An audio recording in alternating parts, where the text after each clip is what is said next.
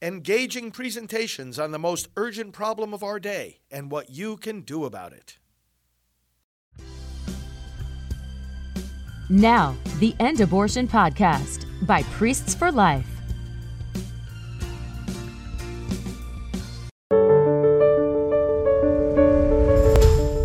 Well, hello, friends, and happy Lord's Day. Pro-life leader Frank Pavone here, National Director of Priests for Life, bringing you a time of prayer together and a reflection on one of today's readings. Glad you could join us. Please leave your prayer intentions in the comments so that we can pray for one another. And we have a powerful reading today from the first book of Kings. Before we read it, let's put ourselves in the presence of the Lord in repentance and in eagerness to receive his word. In the name of the Father, and of the Son, and of the Holy Spirit, amen. We thank you, Father, for your grace. We praise you, Father, for your word. We ask you for the gift of even deeper repentance from all our sins. We know, Lord God, of your mercy. We trust in your grace. We believe in your power to make us a new creation in Christ, and so we repent of any way that we have offended you by what we have done or what we have failed to do.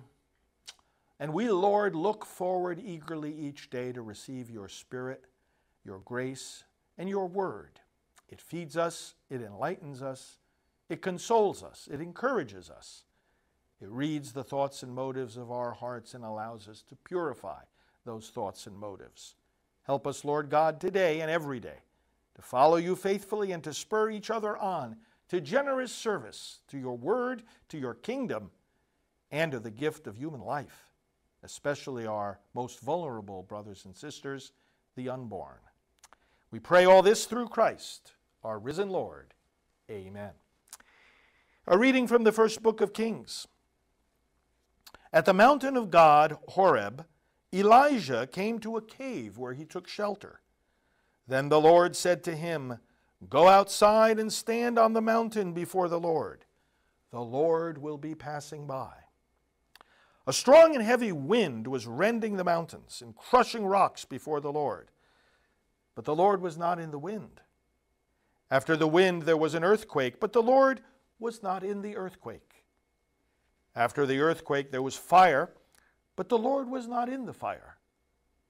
After the fire there was a tiny whispering sound.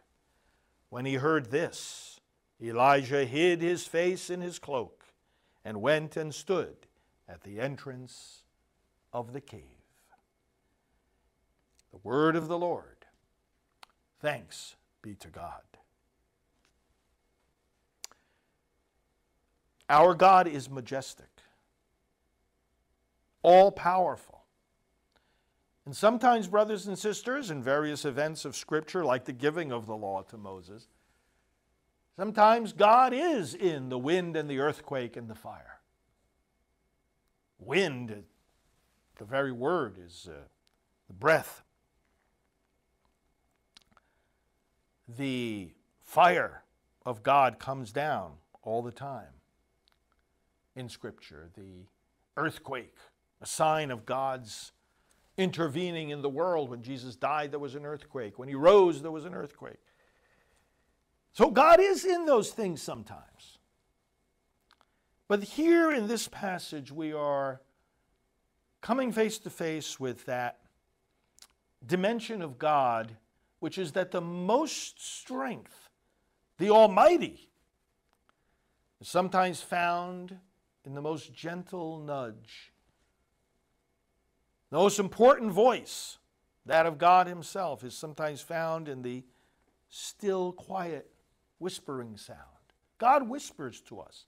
God proclaims his word mightily to all the world, and he wants us to shout it from the rooftops. But God also whispers to us. And we have to be, the lesson here in this passage is, we have to be attentive to the whispering sounds of God. Which means, in practice, we need times of silence.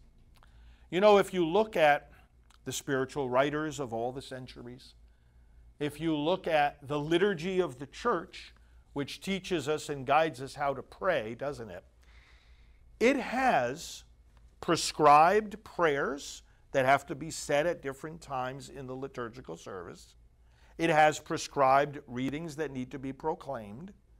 It has chants and songs to be sung, but also prescribed very specifically, indicated, and required at various times are periods of silence. Now, sometimes in the liturgy, and I was privileged in, for example, in the days that I was in seminary, I was privileged to be master of ceremonies. A master of ceremonies in the liturgy is, don't confuse it with a concert or a performance. Master of ceremonies is someone who just keeps an eye on and makes sure that the different people in the liturgical ceremony do the things they're supposed to do at the right times, and you're sort of coordinating and assisting in that. I served in that role for Cardinal John O'Connor of New York in St. Patrick's Cathedral, and on an occasional basis, not as a permanent assignment. But and I did that when he came to the seminary for his visits. And as I said, prescribed there in the liturgy are times, required times of silence. And so it should be in our own personal spiritual life. We may listen to some of our favorite religious hymns. That's a great way to get into the spirit of prayer and to get spiritually nourished and encouraged. We should make use of prayers that we say in our own words, and also prayers that are in prayer books. And also, obviously, the first book we go to is the Scriptures. But in your personal prayer life, make absolutely sure that you always have times of silence. Silence is so important because, first of all, it helps us to listen to the words we've already heard. When you're hearing words, such as I'm saying to you now, you hear them for a moment and then the time passes and you go right away to the next words. In silence, the words can come back to you and you have time to digest them. You have time to think about them. And you let the silence speak, and you let God speak in that silence. That doesn't mean that every thought you have is directly from God, but it does mean that He has that space to speak to you in that quiet, whispering voice. And you'll see that the things you've heard, your mind starts working on them. Your mind starts connecting the words that you've heard with different words, that other words you've heard at other times, or other experiences that you have had, that those words help to illumine, or the experience helps to illumine the words. You can only be putting all these things together if you allow adequate time for silence. The silence is a time when we can also listen to our own reaction to those words.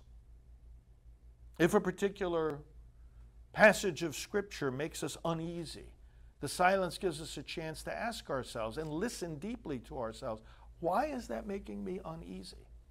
If a particular passage it gives us joy and exultation, we want to reflect on why. What is it tapping into in ourselves that gives us that joy? Silence, friends, in short, it does a lot of things to help us understand what we have heard. What we have heard is not sufficient unless accompanied by the silence that it takes to absorb it. Let's pray. Come, Father, come and answer the prayers that we have voiced. Many intentions, Lord, some that you alone know, that our brothers and sisters lift up to you. Grant those intentions. Grant, O God, pardon where forgiveness is asked, guidance where there is doubt, consolation where there is sorrow, healing where there is sickness, and blessing and gratitude where there is success and accomplishment. And now, Lord, following the Scripture that we just heard, we place ourselves in your presence for this pause of silent prayer.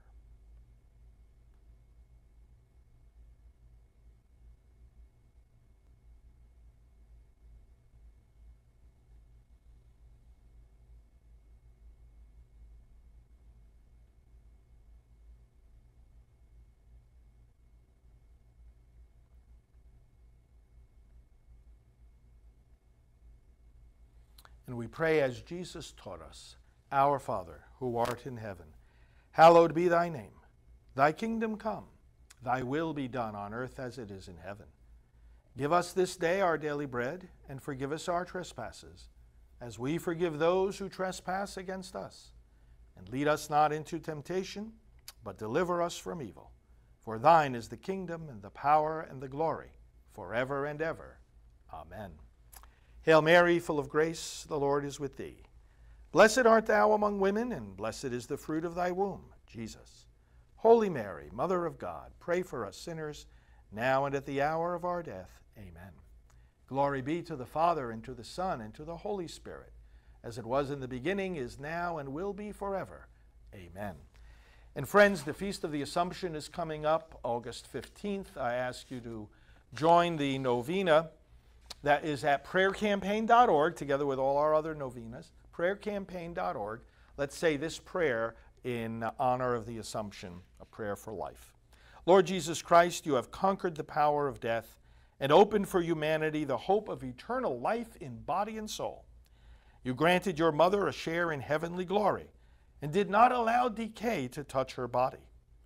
As we rejoice in the Assumption of Mary, grant us new confidence in the victory of life over death and renewed reverence for the human body.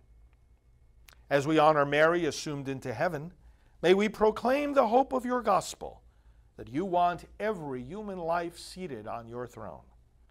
May that hope strengthen us to protect every life here on earth. You live and reign forever and ever. Amen. And may the Lord give us his grace, his blessing, and his protection. In Jesus' name. In the name of the Father, and of the Son, and of the Holy Spirit. Amen. All right, friends, great to be with you. Spread the word about these scripture reflections. We'll be with you each morning. And spread the word about our other programming as well. Much important information and many important developments in our movement to talk about, think about, pray about, strategize about, and share thoughts about with each other. God bless you. Thanks for being part of our Priests for Life family. We will talk to you soon. This has been the End Abortion Podcast. To learn more, to help end abortion, and to connect with us on social media, visit endabortion.net.